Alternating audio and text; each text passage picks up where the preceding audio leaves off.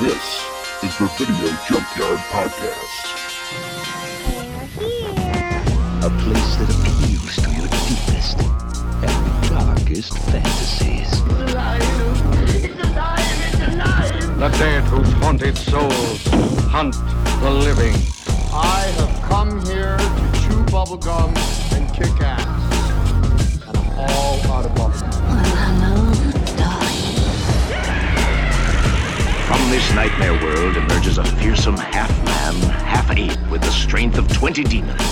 It's time.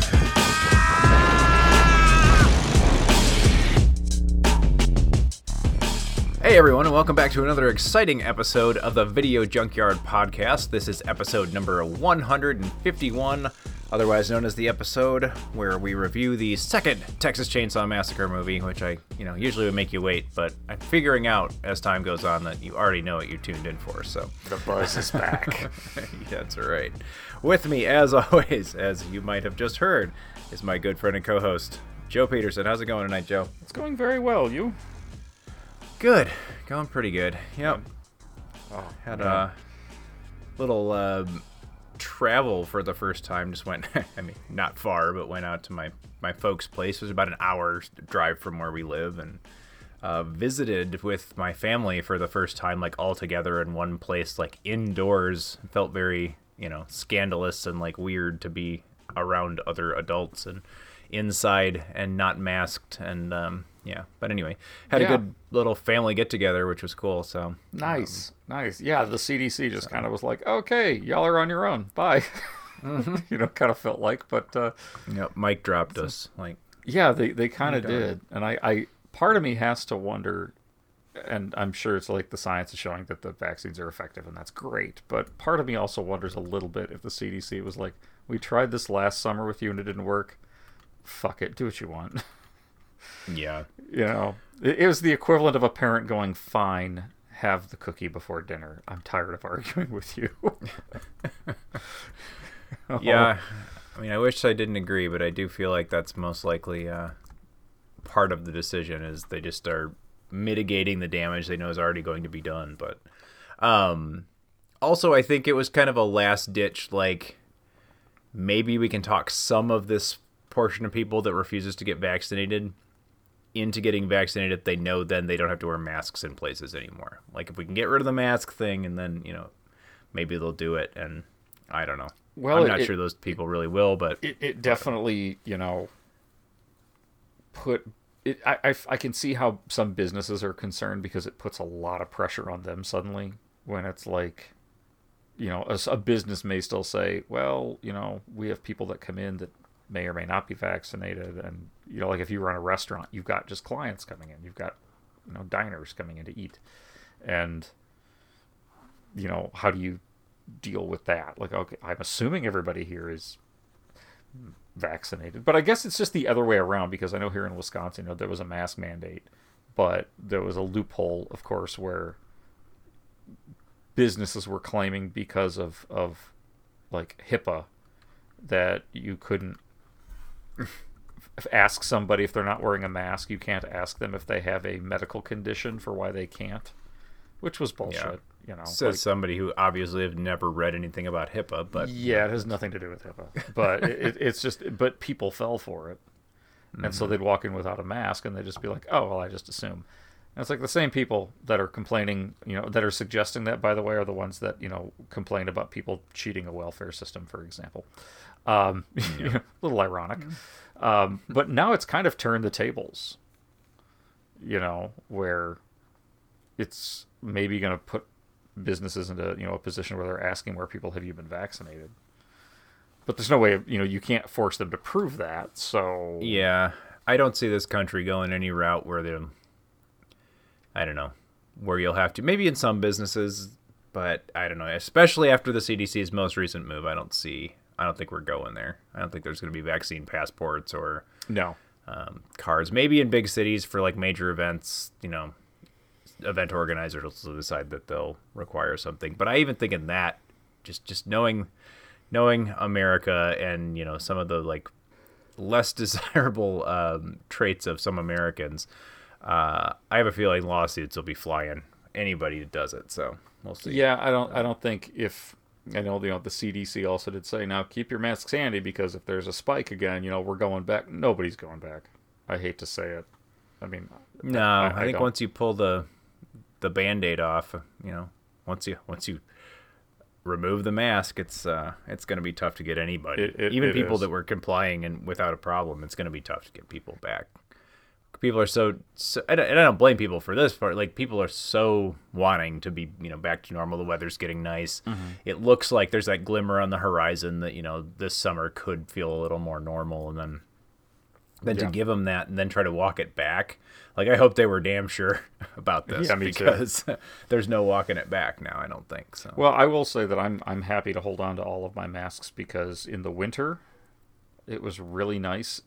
First of all, keeping your face warm, and second, not getting a cold or the flu. So I think during cold and flu season, this might be something that I continue to do. I don't know. We'll see, but yeah, grocery stores. It's certainly not the worst idea. No, they've been doing it in Asia for a very, very long time. So I don't see why not, despite those changes. But yeah, tonight we're going to be talking about Texas Chainsaw Massacre Part 2, which has absolutely nothing to do with wearing... Well, it does have something to do with wearing masks. Yeah, I was going to say, that was even going to be my my attempt at a segue there, was speaking of wearing masks made of human skin. Oh, wait, I mean, we're... yeah, we're going to take a look at the Texas Chainsaw Massacre Part 2. 13 years ago, audiences across America were horrified by the savagery of a faceless killer. In the wake of this bizarre rampage, he vanished. Now, after more than a decade of silence, he has come out of hiding.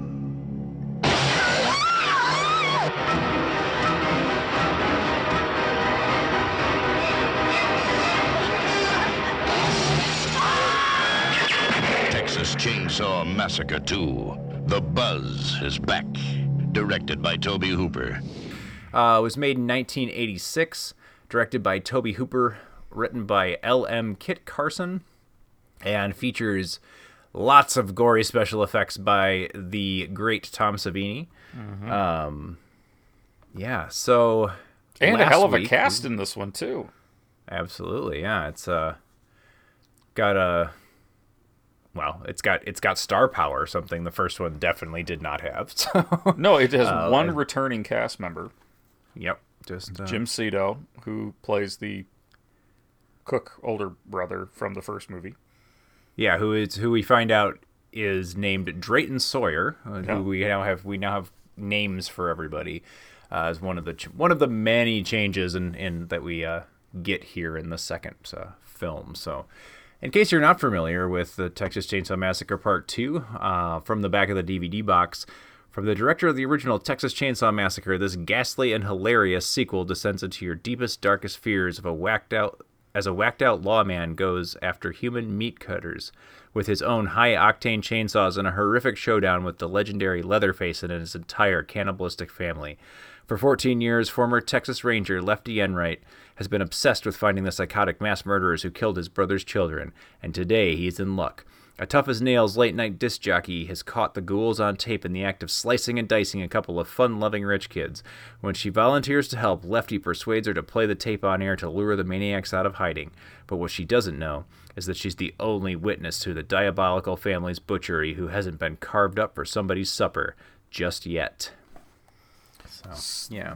This one takes a totally different turn. And, we talked last week about the inspiration of the first Texas Chainsaw Massacre on other films. And one that we mentioned, of course, was like Rob Zombie, his House of a Thousand Corpses, and Devil's Rejects and stuff like that.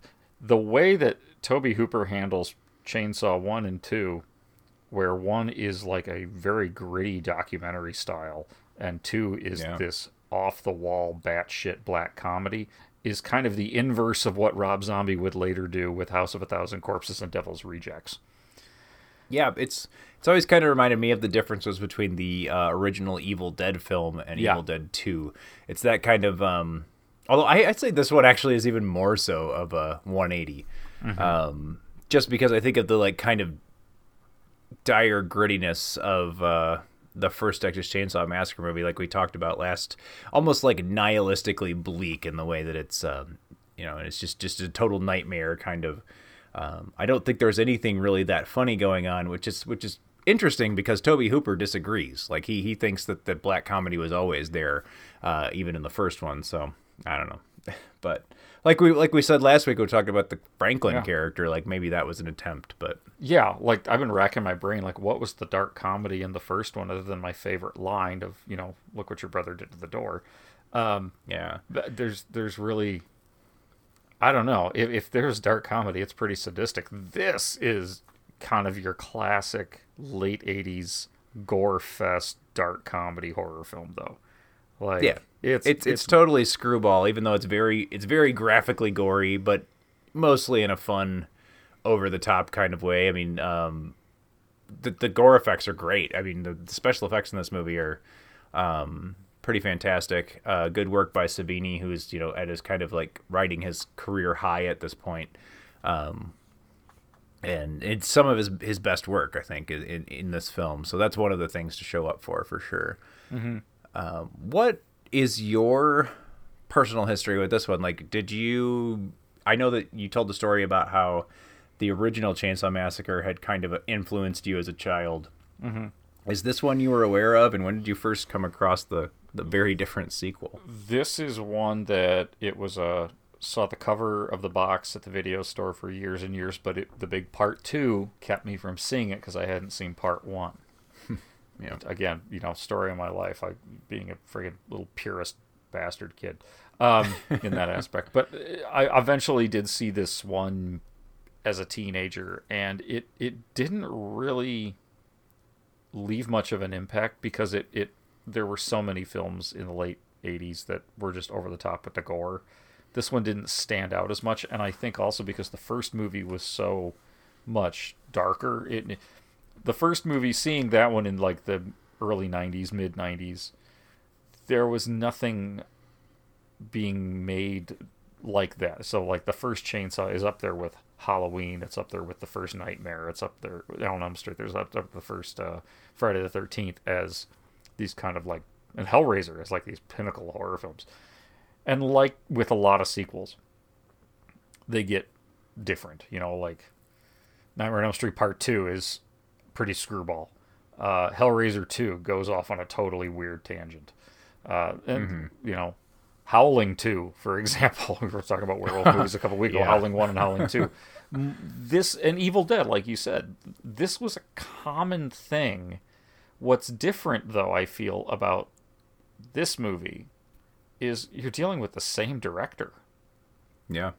To do something totally different, which is kind of odd. You didn't see that with, like, Nightmare on Elm Street. Wes Craven didn't do Part 2, that kind of a thing. Right. So this one, I really tip my hat to Tobe Hooper for, many reasons, but especially for these two films, as being like, okay, I made a huge impact with this one. I want to do something totally different with my own idea. That was cool. Yeah, and when did you see this one? Oh, I actually saw this one before I saw the second one. This one, I kind of told my story about being on tour, and when I saw the first Chainsaw Massacre. This one I saw working at the video store, I'm pretty sure. Just popped it on because they had it there. Had never seen, I actually might have even been earlier than that, but I definitely rented it from the video store in our town. So, and yeah, I had seen this one a couple times probably before I saw the first Chainsaw. And that's probably led to why the first one had such a effect on me, because I expected something similar to this, and it's not. So seeing it in that order was actually interesting, because I think I expected it to be kind of a screwball, over-the-top Chainsaw gore fest, and it's really not. It's really more about, fear and its intensity, and it's like, we talked about it in depth last week, if anyone hasn't heard that, but and this is just a totally different type of movie. So Yeah, seeing it in that order is interesting because I think it actually like helped in a way. It made my expectations different, and it let that first movie surprise me in a way that it may have, may have been a little more similar to the way people saw it originally. Yeah, and I think if you go and then look at, Texas Chainsaw Massacre 3 and, Next Generation, not counting the remakes, none of them ever get to that same level as the first movie. But they don't... There's moments that are goofy, like in this one. Yeah, in both of them. But they're pretty... They're kind of their own beasts, too. But, yeah, this one, you're right. This one definitely had star power in it. Because it's starring Dennis Hopper. Yeah. One of my favorite actors. Dennis Hopper plays Lefty Enright, who's a former Texas Ranger and is the uncle of Sally and Franklin Hardesty, who were the two of the lead victims in, well, Sally being our final girl from the original Chainsaw Massacre, and Franklin being her handicapped brother who, we talked about at length, his character. So yeah, a family connection. It's the only... I mean, obviously the family is sequely, but it does actually have a protagonist here that is connected to the original group as well. So, yeah. Yeah, it's a direct sequel, but that's still kind of loose. Yeah. And it's a direct sequel that takes place, like 10 years have passed in between the first movie and this one, or almost 10 years. And also... 10 years have passed between the first story and the second one. So he's been, hunting these elusive Texas chainsaw murderers or cannibal murderers all over the state. I don't know how, with all the shenanigans they pull in this movie, how they, have been evading the law, but who knows? By the time you dive into the way this movie is, I think you stop asking a whole lot of those kind of questions, but... this was actually produced by Cannon Films, so Menem Golan and Yoram Globus, Golan Globus producers of Cannon Films,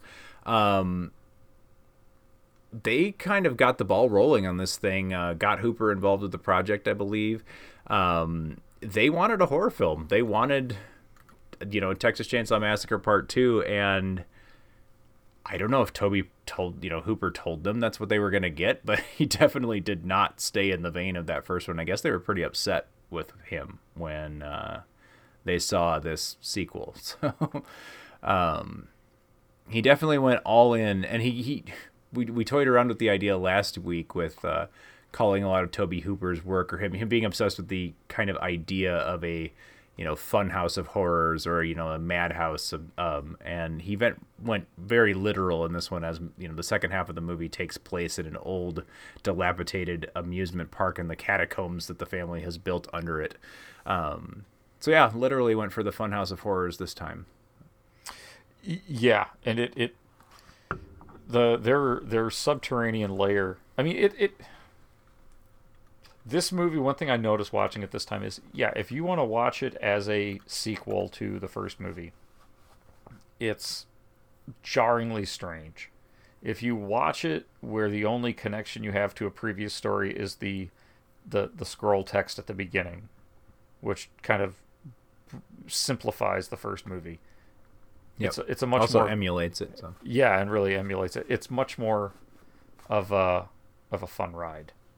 Because it's its own thing, like the bickering of the family of this group of the brothers in this subterranean funhouse cave is so strange. Yet they're bickering in the first movie, but it's just different. Well, not to mention you got Bill Moseley in this, a very young Bill Moseley. This was his second role, and he is so bonkers batshit in this. It's hilarious.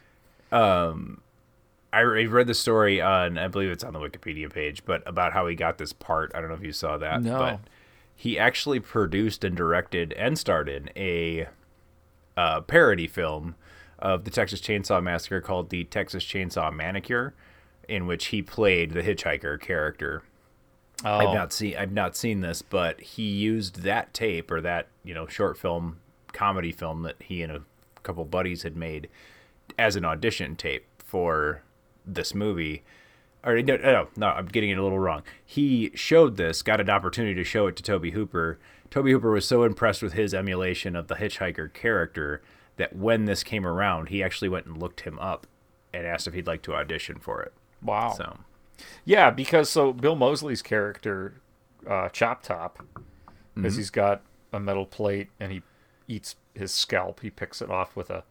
I think presumably somehow survived is the same character that somehow survived the getting run over by the truck. See, okay, now Yeah. that's I'm curious. I read that he is supposed to be the hitchhiker's twin brother. Oh, really? That they're supposed to be brothers. And I mean, very well could be. They never actually say one way or the other. They never really so. say one way or the other, but because he keeps talking about flashbacks. Yep.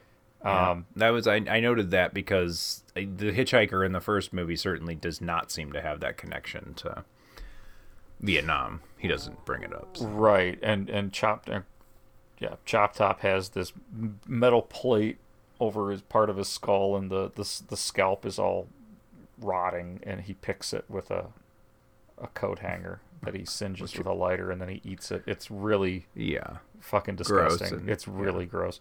Yeah, I have to look up where I read that. But yeah, I read somewhere that he's supposed to be like his brother, like the other hitchhiker. Very brother. well could be. Yeah, I just had always assumed, because you see what happens to that character. And their twin brother, I guess, would make sense because their mannerisms, you could tell he's a caricature of the original.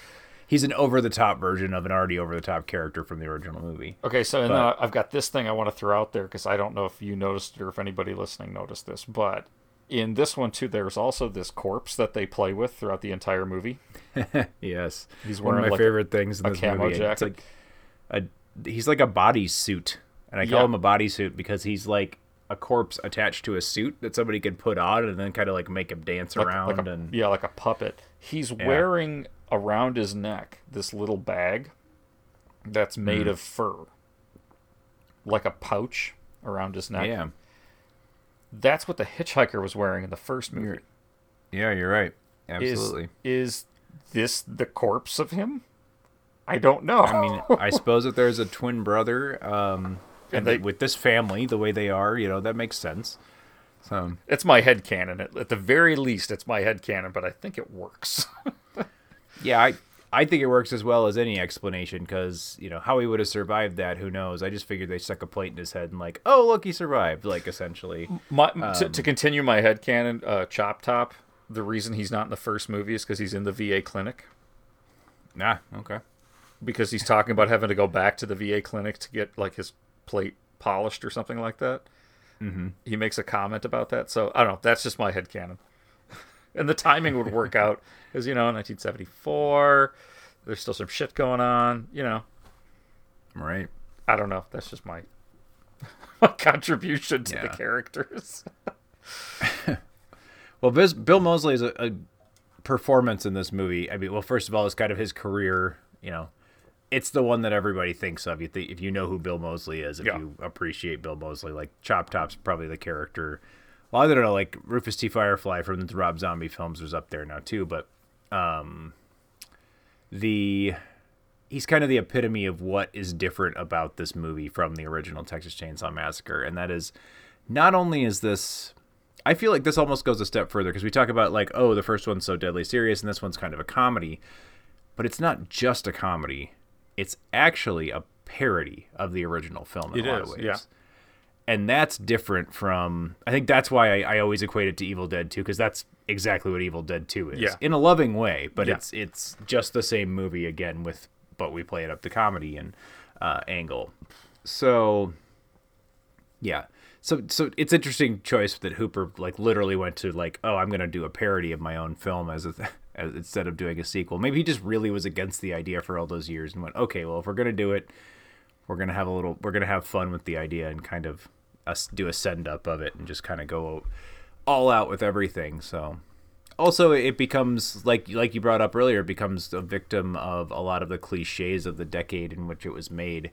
A lot of the slasher film stuff that wasn't really present in the first one, because now a decade of these things have gone by. We got Halloween, we got Friday the 13th, we got the Elm Street movies, and all these things are in the middle of being, building into these giant, many film long series. So we get a lot of those cliches, I think, that come in here right away, and we get, a strong sense of sexuality that's almost totally missing from the first film. You get a lot of like loud rock and roll music, which is fun.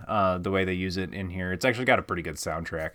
I don't know. You get a lot of the '80s fashion stuff, which certainly the first one had period fashion as well. But I think the inclusion of sex, and this is going to sound like a very puritanical statement, but I don't mean it that way. But the inclusion of sex was one of the biggest differences in these characters that I think feels different in this movie. In the first one, let me explain this briefly, and I'll see if you have the same reaction. But in the first one, I think we explained, like we kind of equated last week to these as like a group of predators, sharks or just beasts with no kind of way to for a human being to relate to. They're shaped like humans, but the behavior, they're not acting that way. I think when all of a sudden you make Leatherface have a sexual interest in Stretch, who is the radio DJ they talked about on the in the synopsis, she kind of acts as Leatherface's love interest, and they make a lot of jokes about it, and including him, in the radio station, him using his chainsaw as a like phallic item for. It's a really cringy scene. It's like And for me, it actually kind of hurts the movie, and it's not because it's sex necessarily. It's not because I'm offended by it in any way, but it's because it humanizes the characters in a really, like, in an odd way. But it before they were so like totally devoid of any like actual, anything relatable, really. I mean, the older guy Drayton in this movie, the cook, he had a few relatable moments, but then you saw what was working behind him, and you saw that he is really this like disgusting sadist and all. Right. I think making Leatherface not only one have a sexual interest, act sexual, but two actually go beyond that and to give up, just on a whim, kind of give up all of his work and everything that he obviously valued. I don't know if you could like really dive into the character that much from what you get, but there was a seriousness to what they were doing, right? And anyway, I'm going off on a tangent. I know what you mean. In the first movie, Leatherface clearly has some mental issues, right? Different than the rest of the family. Like he's just not there. And in this one, they kind of build up on this like sexual animalistic thing, and it's just it's different, but in its low-hanging fruit for really uncomfortable humor. Maybe that's what it is. It's like, okay, so you're trying to make this a dark comedy and you're going borderline pornographic. Okay, well that's like, I made a dick joke. Okay, that's kind of low-hanging fruit. But yeah, it felt off. It feels it's uncomfortable, but then again, I'm also watching it from a lens of 2021. I'm trying to be conscious of that, but yeah, it's weird and it's uncomfortable. Yeah, I think beyond all of that, it also hurts the character. I mean, I think Leatherface is terrifying because he's unpredictable in an animal sort of way, and in this. I don't know, it takes the fear away. He's just not. He's also so easily manipulated, and I don't know.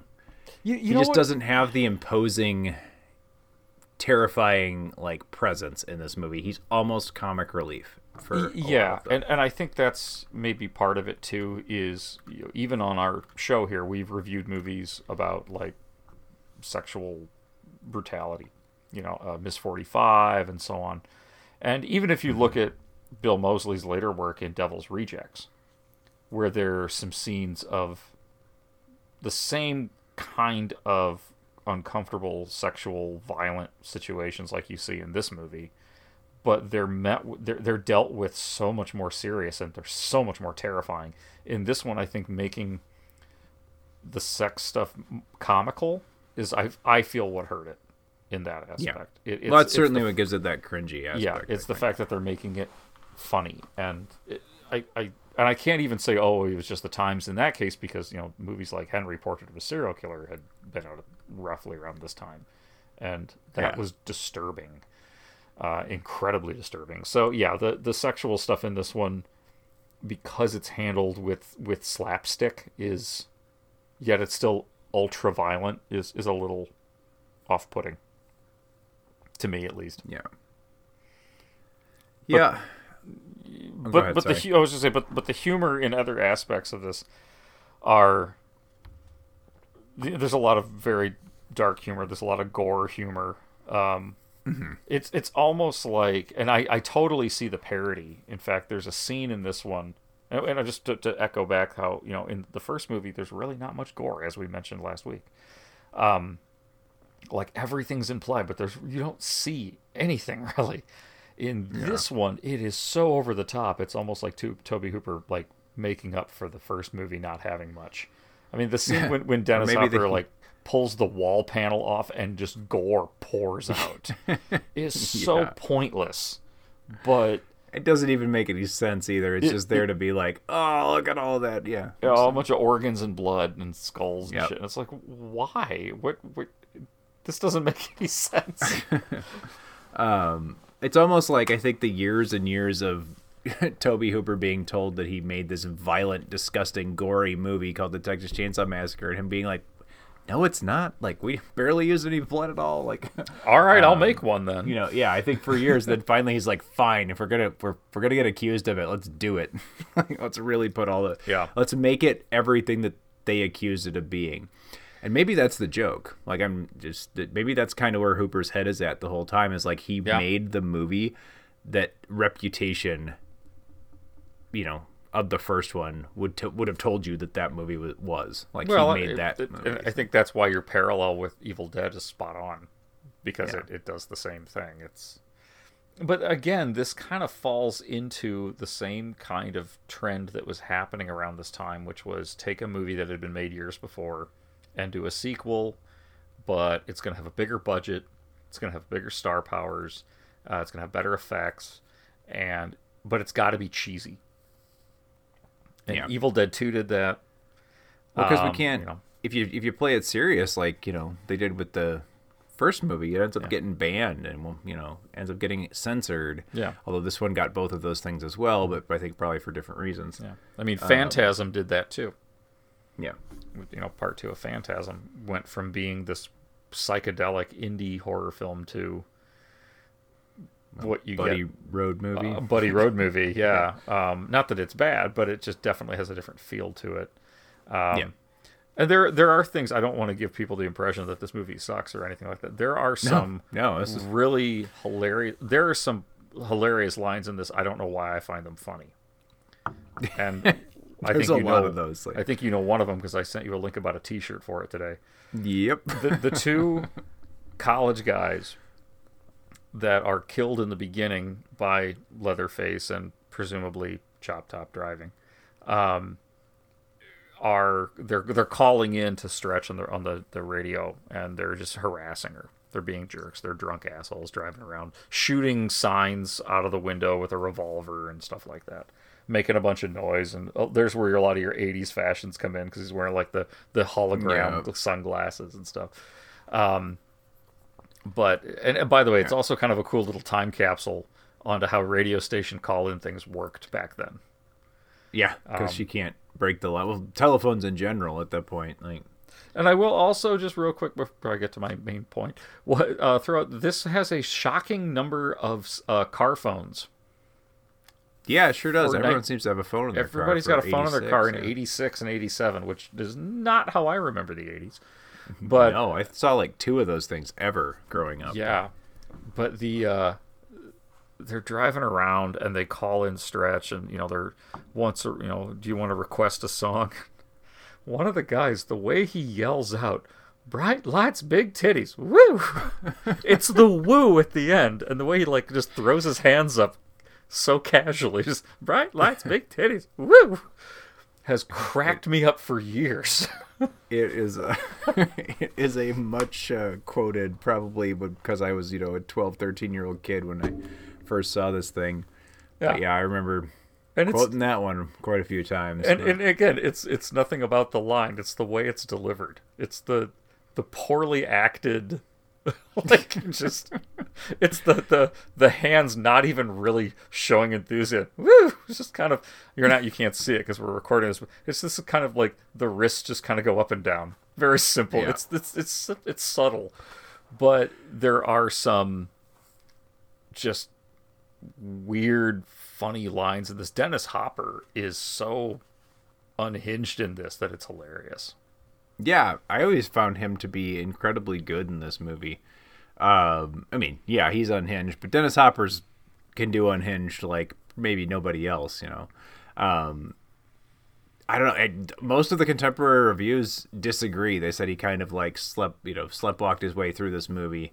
Didn't, you could tell, like Ebert says that he's totally wasted and you can tell he wasn't interested in the project. It's like, I don't see that at all. I see someone having a lot of fun with the part. So I don't know. I guess it's and maybe it's because I generally enjoy this movie, even though it's not perfect, and Ebert did not. So it's, I'll also, there's a scene towards the beginning when you first are introduced to Lefty, into Dennis Hopper's character. He shows up at the car wreck scene of these two college guys, and he's getting rushed off by the local police because they're like, you're the crazy guy we've heard about who's going after this chainsaw myth. And he's in his car and he's kind of talking trash with the lead detective.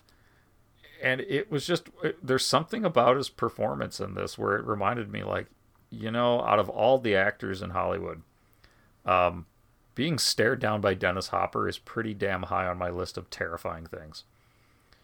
The way that he just, and I automatically thought, like, the way he lights a cigarette and he like bites it with his teeth while he's listening to you spout bullshit is just like, I think back to True Romance. Mm-hmm. Of that scene with him and Christopher Walken, which is so intense. He just always has. Yeah. He always had that intensity in anything, even in something as goofy as this. Yeah, no, I think he brings it to this movie. Like, I don't know. I guess people disagree with that. I always enjoyed him in this, and yeah, still did this time too. I thought he was great.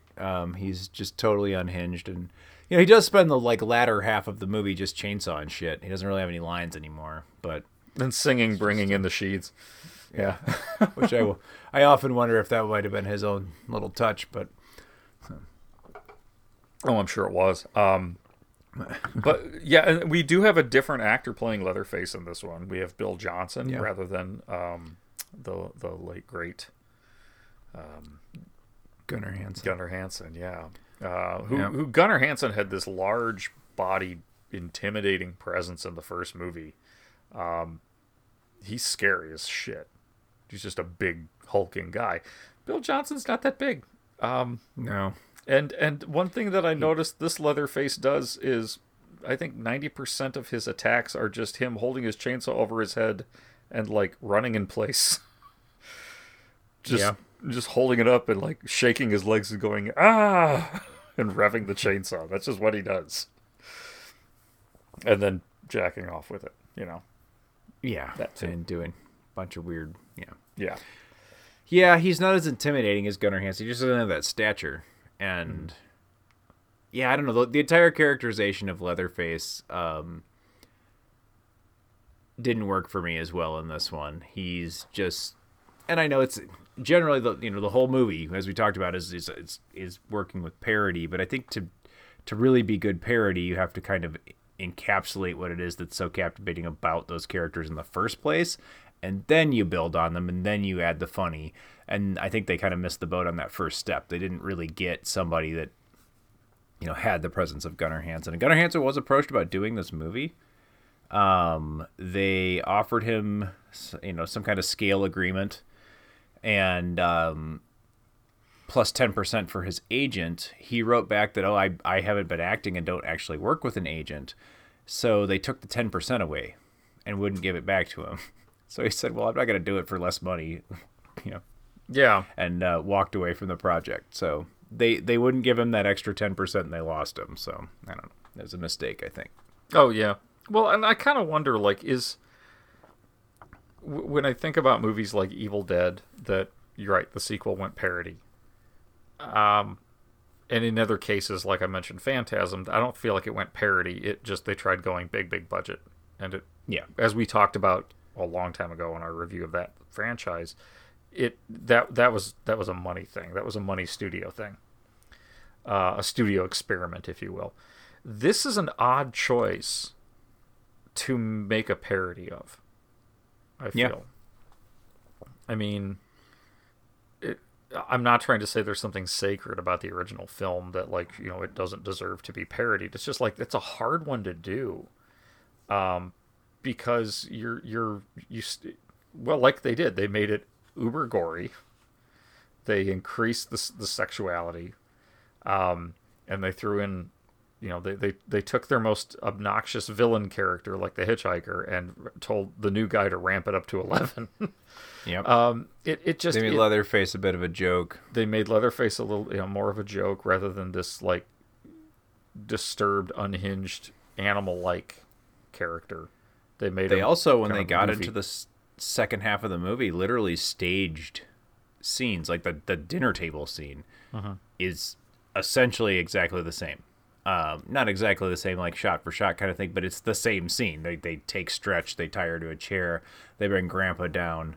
You know, Grandpa hits her in the head with it. It's an emulation of the scene, but it's played more for, you know, laughs, and I think the dynamic of the characters in the first film works really well, because they're very disconcerting and they're off-putting and they're kind of bickering and, like, I don't know, kind of redneck family dynamic that they have, works to kind of, like, make you ill at ease and worry for the, you know, Sally character, and but it works really well. It adds to the fear of the film. In this, it becomes a Three Stooges act. Yeah. And I mean, that's what it reminded me of the whole time. I'm like, they're doing Stooges essentially here. You know, Drayton's playing Moe, and the other two are, you know, and I didn't get that impression in the first film at all. Like, it's so maybe that's intentional, because they just ramped it up. But yeah, they redo this. It's kind of like, you know, to make the obvious inference, it's like putting the Three Stooges in the dinner table scene from Texas Chainsaw Massacre and see what happens, and that's kind of how that plays out. But. Well, now I have to see that. I totally have to. I don't know, but Shemp's got to be in there somewhere. I feel like Grandpa. He'd be a good grandpa. Like, yeah, I've heard he's good, but he's just never really worked, you know. But Leatherface totally is a curly in this version. Oh yeah, he's totally definitely the curly. Yeah. But and then we do get a cool chainsaw battle at the end. Yes, a very cool. It's not even a. I know they're not swords, so the word sword fight shouldn't really apply. But this is a chainsaw sword fight. It's what we get at the end of this thing, and it's awesome. It really is worth the price of admission all by itself. Yeah. I mean, there's not many movies with chainsaw battles. There's like this and Mandy, and both are awesome. Yeah, those are the two I can think of off the top of my head. And yeah, I mean they're both all the better for it. So yeah, I think it just proves we need more movies with chainsaw battles. Yeah, I mean, let's just write a movie around that concept. And no, you better, anyone listening out there better not steal my idea. Actually, you know what? Steal my idea all you want, because we need more movies with chainsaw battles. So yeah, and we already did Robot Jocks, and that kind of counts. That does kind of count. It does kind of, yeah. But yeah, I and then the grandpa thing in this one, that's when it really feels like it went into parody mode, full on. When Grandpa, who is like a barely surviving corpse in the first movie, and is introduced similarly in this one, gets up and starts walking around. Yeah. Grandpa's feisty in this one. He's at least compared to the, you know, pretty much corpse that he is in the, like you said. Yeah. But yeah, he gets up and he's moving around and doing stuff. So they also make a lot of references to Grandpa being the original. You know, this is Grandpa's doing. I don't remember exactly what the line is verbatim, but gives you the impression that Grandpa's the original crazy here. This is, and they do talk a lot about Grandpa's legacy in the first one. Like, oh, Grandpa used to work up at that slaughterhouse, but he had to quit when they brought in that terrible air gun and all that, all of that stuff. So you get that there's this legacy of Grandpa anyway, even in the first one. But, this one I think definitely infers that he's the original cannibal, and yeah. Anyway, but leads me to like a. Go ahead. I was gonna say they introduced the whole kind of like the Saw is family line, which is a big thing in the third movie, which we'll get to at some point. But yeah, they kind of introduced that a little bit here with like, because doesn't Grandpa have a special saw or something? I don't remember. Even though I just watched it the other day. There was something about like a different chainsaw, and yeah, it Grandpa never uses a saw, but no. There's reference to something about the saw. Well, there's the special saw that's on like a pedestal, right? Because that's what doesn't Slim find that one or Stretch find that one? Yeah, well, isn't there a saw up with it? This is what I was going to, one of the things I was going to get to next. Is we meet, we think all this stuff about Grandpa because they talk about Grandpa in, the first film. We talk about Grandpa's legacy here and how he's the original cannibal. He's the original chainsaw murderer. He's all this stuff. But then at the end, Stretch finds the corpse of Grandma. And this is definitely a different Grandma from the Grandma we saw in the first film. This is like, definitely badass chainsaw Grandma because she's, dressed all in this bridal gown and has the chainsaw kind of altar and this like kind of whole thing built to her. So all of a sudden it kind of flips this whole thing on its head and like, oh wait, this all of a sudden seems very matriarchal when we thought this was a very, and then Grandpa just seems like this impotent old fool compared to this, who Grandma was. And I'm not sure if, unfortunately I don't think they ever do anything with that later on, but it's an interesting moment. This one ends also in a way trying to emulate the first movie, but it doesn't pay off the same way. Yeah, it's not as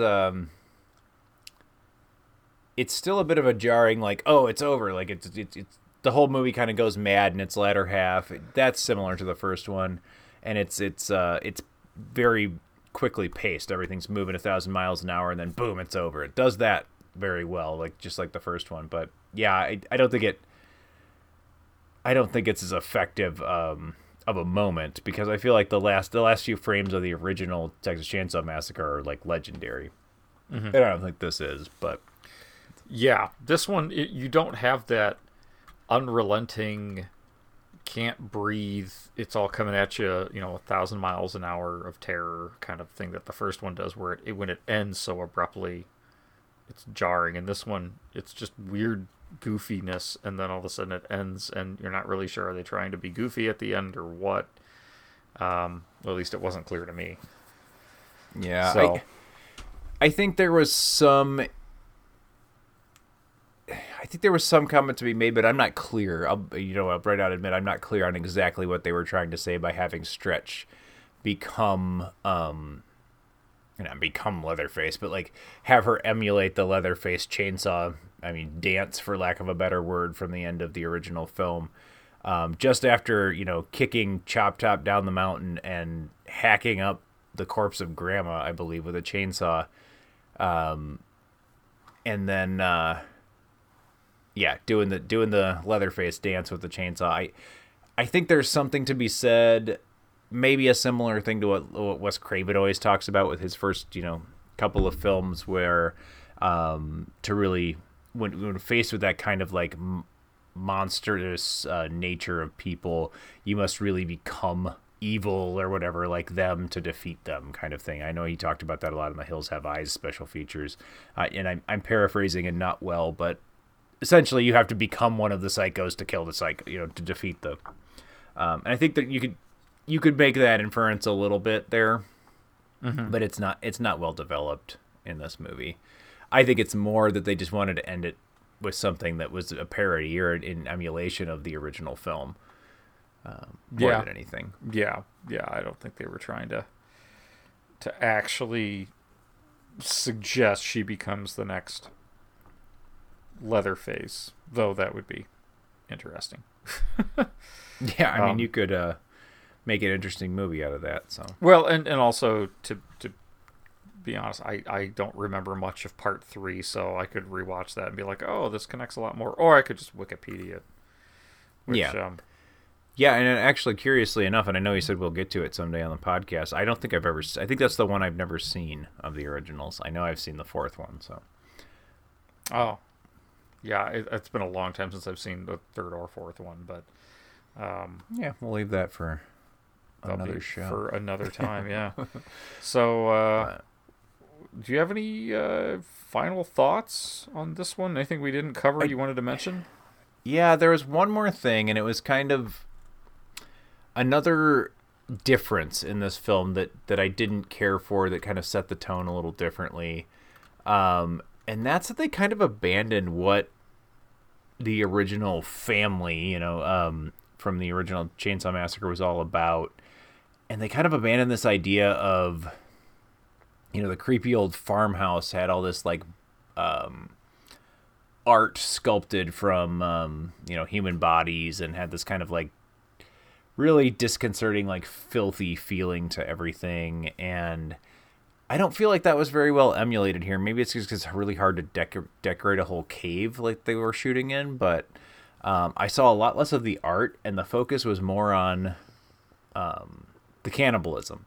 Wherein I feel in the first film, the cannibalism was implied and even heavily at points, but the focus was really on the atmosphere and kind of what, the corpse artists and the kind of mutilation of things. And that I feel like they definitely didn't.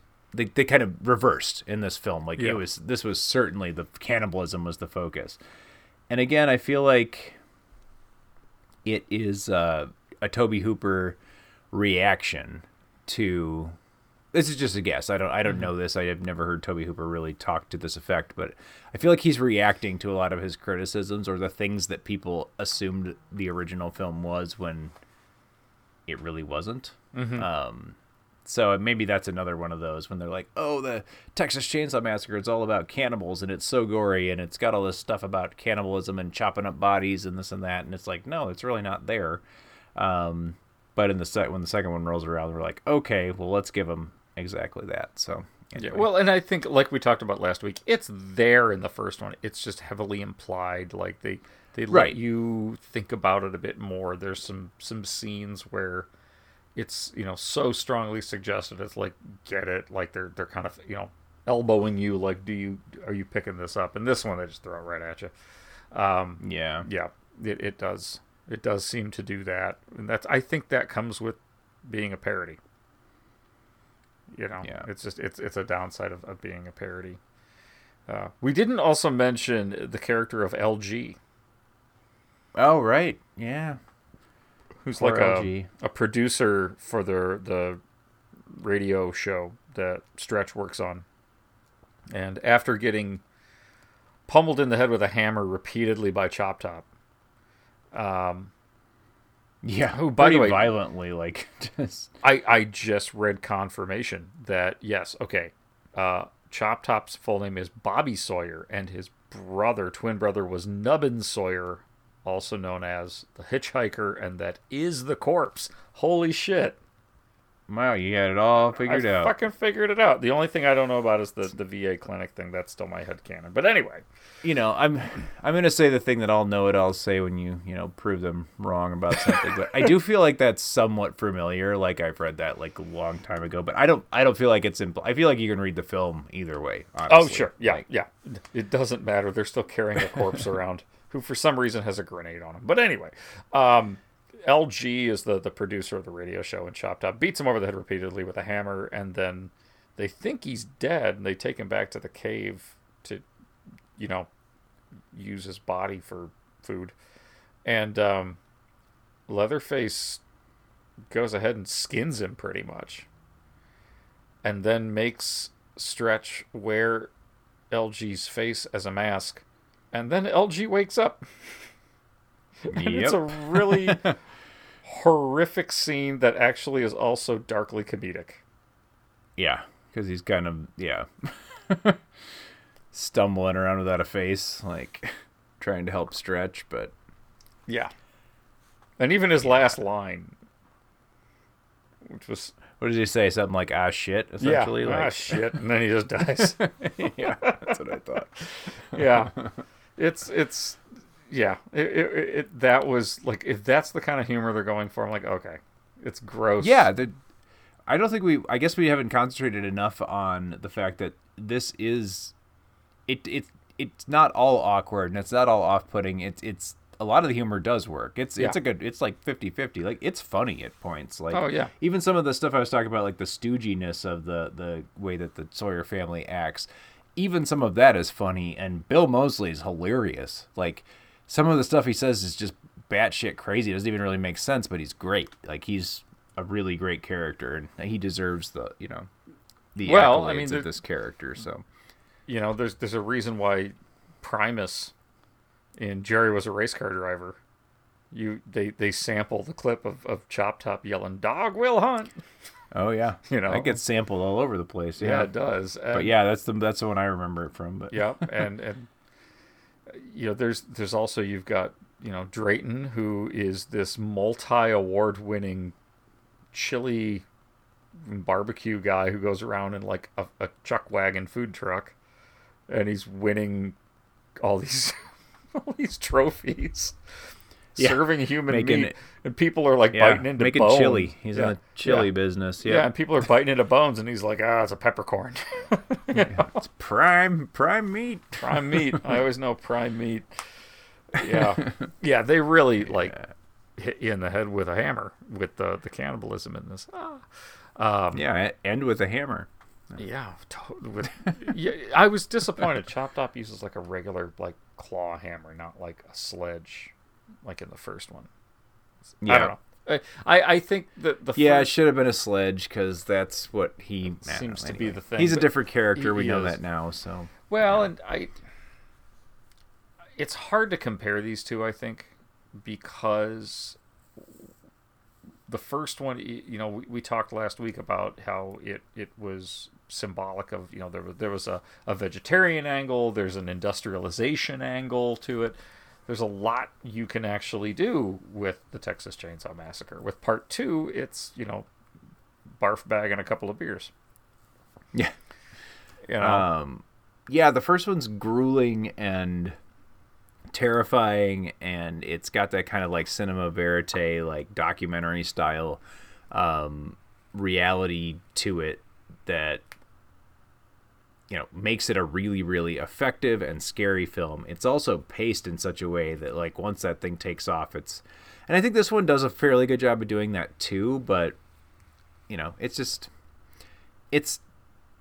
I don't know, lightning in a bottle argument. Like, you just can't make lightning strike twice or whatever. It sounds like George W. Bush trying to say cliches, but anyway, you can't make the same movie work the same way twice. They did try to do something different. Hats off to them for trying something different. I'm not sure it was always successful, but this is a damn entertaining movie either way. So. It is. It's incredibly gory. It's like really over the top gory, but I'm surprised. And I watched the R-rated cut, and it's still very gory. Supposedly there is some, I don't know if it ever made it back into like a director's cut, quote unquote, but I know that there is a Blu-ray version with some additional footage on there. I don't know if it's been edited back into the film, but so they cut stuff. And did you catch the Toby Hooper cameo? Yeah, I think so, but remind me. I swear I saw him in it. It's towards the beginning when Stretch is going to Lefty's motel room, and it's during this big football game. Oh yeah, everybody's in town for football fans. Yeah, the Texas OU versus the Dallas Cotton Bowl, and he's a fan. He walks right in front of the camera, and looks right at it because people are throwing shit. And he's wearing like an orange jacket and a hat. And I was like, Toby Hooper, cool. Yeah, but overall, we should probably grade this thing, huh? Yeah. okay, I just thought of one more thing about that I didn't love about the Leatherface character. The fact that they use Leatherface like it's a name. In the first, I mean, he didn't have a name, or they called him Bubba. That's his name a couple of times, but Leatherface was like a moniker. Like, he's the guy that wears the human skin on his face. He's like a Leatherface, you know. And this is just, they call him Leatherface, so. Yeah, I mean, they call him Bubba in this one. He is yeah, called they do. They use it interchangeably. He's called Leatherface a few times, like once in the first one. The hitchhiker calls him that at one point. Because that's when he's like, Leatherface and I, we do all the work. You're just the cook. And that's when Drayton, well, we later find out his name's Drayton. In the first movie, he says, yeah, I just don't have any, joy in killing and all that. But yeah, right. they say it a lot in this one. And it gets to be a bit much. I mean, yeah. But I mean, they give Drayton, you hear other people refer to Drayton because he wins the contest. Chop Top is just like, you got to know that's what they call Bill Moseley in this. Yeah. I don't know. I mean, like, the fact his name is Bobby Chop Top Sawyer. I'm like, okay, I read that on Wikipedia, but where is that in the movie? Yeah, unless you're the screenwriter, who knew that? Right. So it's one of those things. It's like, fine, I'll take it. There's a canon here. I'm on board. That's fine. But it's interesting that in this movie, and again, I can't speak to the third and fourth because I haven't watched them in a long time and I have to track them down now. But in the remake, it's a different name, right? They don't use Sawyer in the remake. Right. No, they did a totally new family. Really, the only thing that survived was Leatherface, the character. Yeah. It's the Hewitt family. Yep. In the remakes. Thomas Hewitt. Yeah, and they make them sympathetic, and they do a bunch of modern-y stuff with them, and it hurts. It did. Yeah. It did. I mean, the one thing I'll give the original 4 films credit for is the fact that they at least keep it where it's like, nah, this is a screwed up family. Why are they screwed? They're just screwed up. In the remakes, they kind of try to do a little hyping up a little more on the... People were so cruel to them that they... Yeah. And, there was another remake franchise around the same time that the Texas Chainsaw Massacre remakes were coming out, and that was The Hills Have Eyes. 1 and 2 remakes. Which, again, in the original version of Hills Have Eyes, it's just a crazy family clan out in the desert, right? And in the remake, they made them, mutated a bit because they lived out in a radiated area. But that at least kind of worked. Yeah, that worked a little I actually more. think that worked fairly well for the Hills Have Eyes remake, but yeah, in this one they just kind of I feel like they improved it with that one. In this one, when they remade it, it didn't work quite as well. But yeah. So, but anyway, I mean, the original, these 4 Chainsaw movies, again, 3 and 4, I got to track those down because it's been ages since I saw them. But part 2, Texas Chainsaw Massacre, is definitely a twist on the original take. So if you had to grade this one, what do you think? This is a really weird damn movie. But it's really fun and entertaining too. And fun might not sound like the right word for a Texas Chainsaw Massacre movie, but I think that's the only word for this one. It is, I don't know, it's entertaining as hell, over the top in about every way you can imagine. It's not serious. It's not really scary. It doesn't have those flashes of creativity that the first one has to kind of really sell the terror. So a lot of the really legendary stuff about the first Texas Chainsaw Massacre movie is missing. It doesn't make this one not watchable. It's still it's still certainly worth a watch. I think Dennis Hopper's great in it. I think the cast is generally good. I don't like what they did with Leatherface, but everybody else is great. Chop Top kind of makes up for it, so it's still enjoyable. It's memorable for different reasons than the original. The only thing that I would say is that this is not essential viewing the way that the first one is. If you're into horror movies, you have to see Texas Chainsaw. I mean, if you haven't, checked that one off your list. Texas Chainsaw Massacre Part 2, you could do worse, but it's in no way essential the way that the first one is. So I think I'm going to land at a C+ for this one. I think it's got a lot of good things about it, but there's enough that, it's just it's a different animal, and it's just not the classic that the original is. I'm going to agree with that largely, as usual. Yeah. I had the same feeling. That the first movie is, I would say, it's essential viewing. If you were going to do like a graduate level thesis on films and emotional reactions or something, you'd have The Exorcist on there. You'd have, Schindler's List and a whole bunch of other things. This has got to be in there as like a horror. This and like Night of the Living Dead. There's a handful of horror films that just fit into. These are important in the evolution of film. And I feel like the first Chainsaw Massacre, as weird as this sounds, fits in there. This is more or less kind of a run-of-the-mill 80s style slasher. We're going to take a sequel to something that was really kind of a phenomenon when it first came out for whatever reason. And we're going to commercialize it a little bit more, goofy it up, and make it a little more appealing for everybody. And that's fine. Those films are fun. We review a lot of those here. But in this case, when you know where it came from, it's kind of like, so I don't know, maybe I do put Chainsaw, the original one, on a little more of a pedestal. So it's hard for me to love this movie, but it is a fun one. It doesn't take itself seriously, so neither should anyone watching it. And I appreciate the fact that they kind of put that out there right at the beginning. So I'm right there with you. I'm gonna give this one a C, just because I don't feel like doing pluses. But I'll give it a C. It's right there. Sure. It's yeah, you could do worse. But the first movie is one to watch and you talk about afterward, which is a tagline from the original film. In this one, you have a couple of drinks while watching it with friends. Yeah. It's definitely one of those movies. And see what you can stomach. Because it is really gory.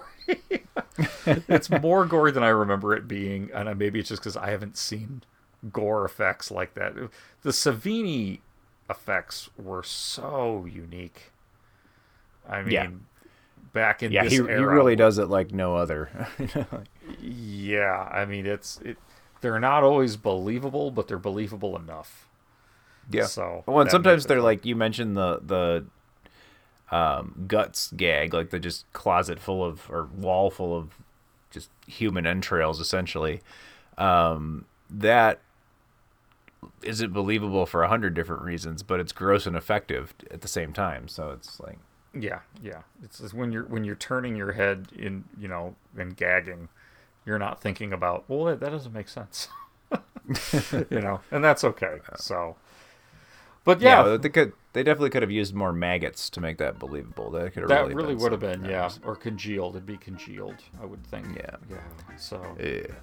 But there's our review of Texas Chainsaw Massacre 1 and 2 to kind of round out the episode 150 and 151, and we would love to hear any of your thoughts on the total strangeness that took a turn in an already strange franchise of the Texas Chainsaw Massacre. We would love to hear your thoughts, any questions, comments, criticisms, or witticisms at the Video Junkyard Podcast at gmail.com. You can also find us on Facebook at the Video Junkyard Podcast main page or the group.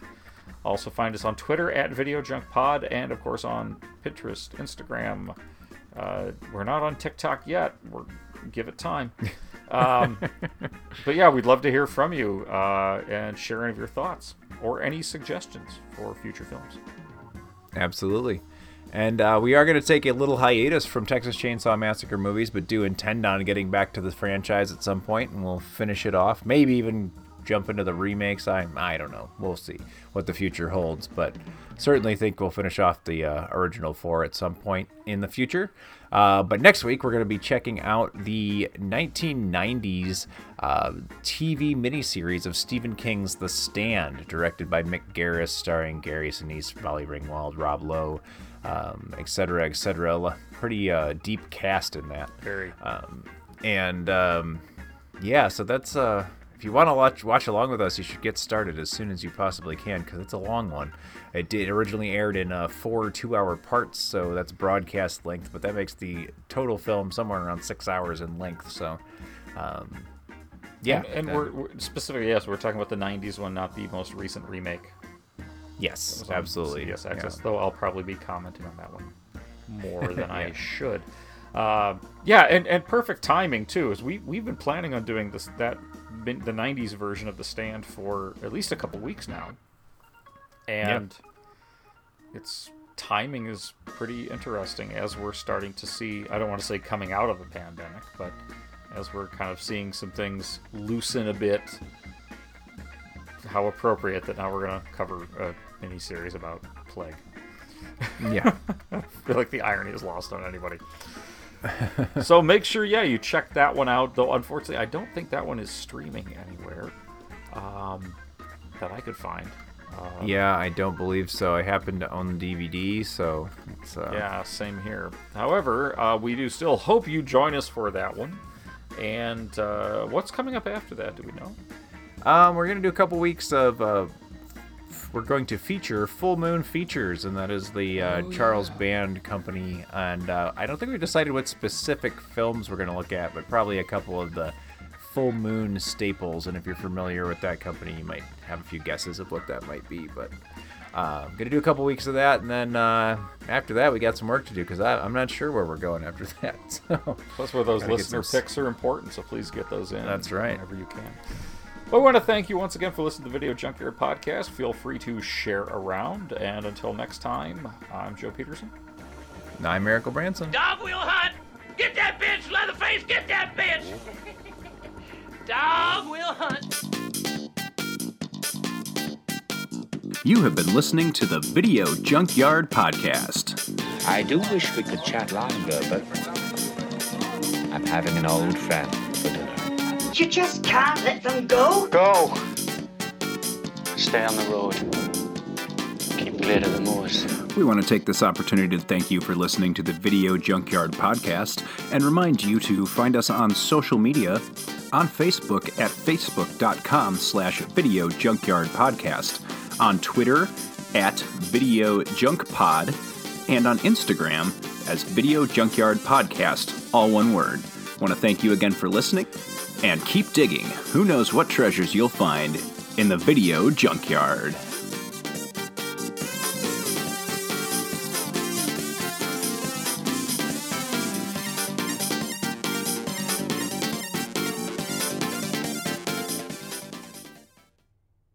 Hello, fellow time travelers, and welcome to the Doctor Who Target Book Club podcast, the only podcast to discuss, in story order, all the Doctor Who novelizations. My name is Tony Whitt, and every 2 weeks or so, I'm joined by a 2 to 3 person discussion panel, including our so-called expert who's been a Who fan since 1979. That would be me. We also get the views of intermediate, casual, and novice fans who either have never seen the show or who have never read these books until these podcasts, including Dalton Hughes and Alison Seyfried. You can find us on iTunes, Stitcher, Spotify, or wherever you find good podcasts, or even ones like ours. You're listening to the Video Junkyard Podcast. Enjoy your travels.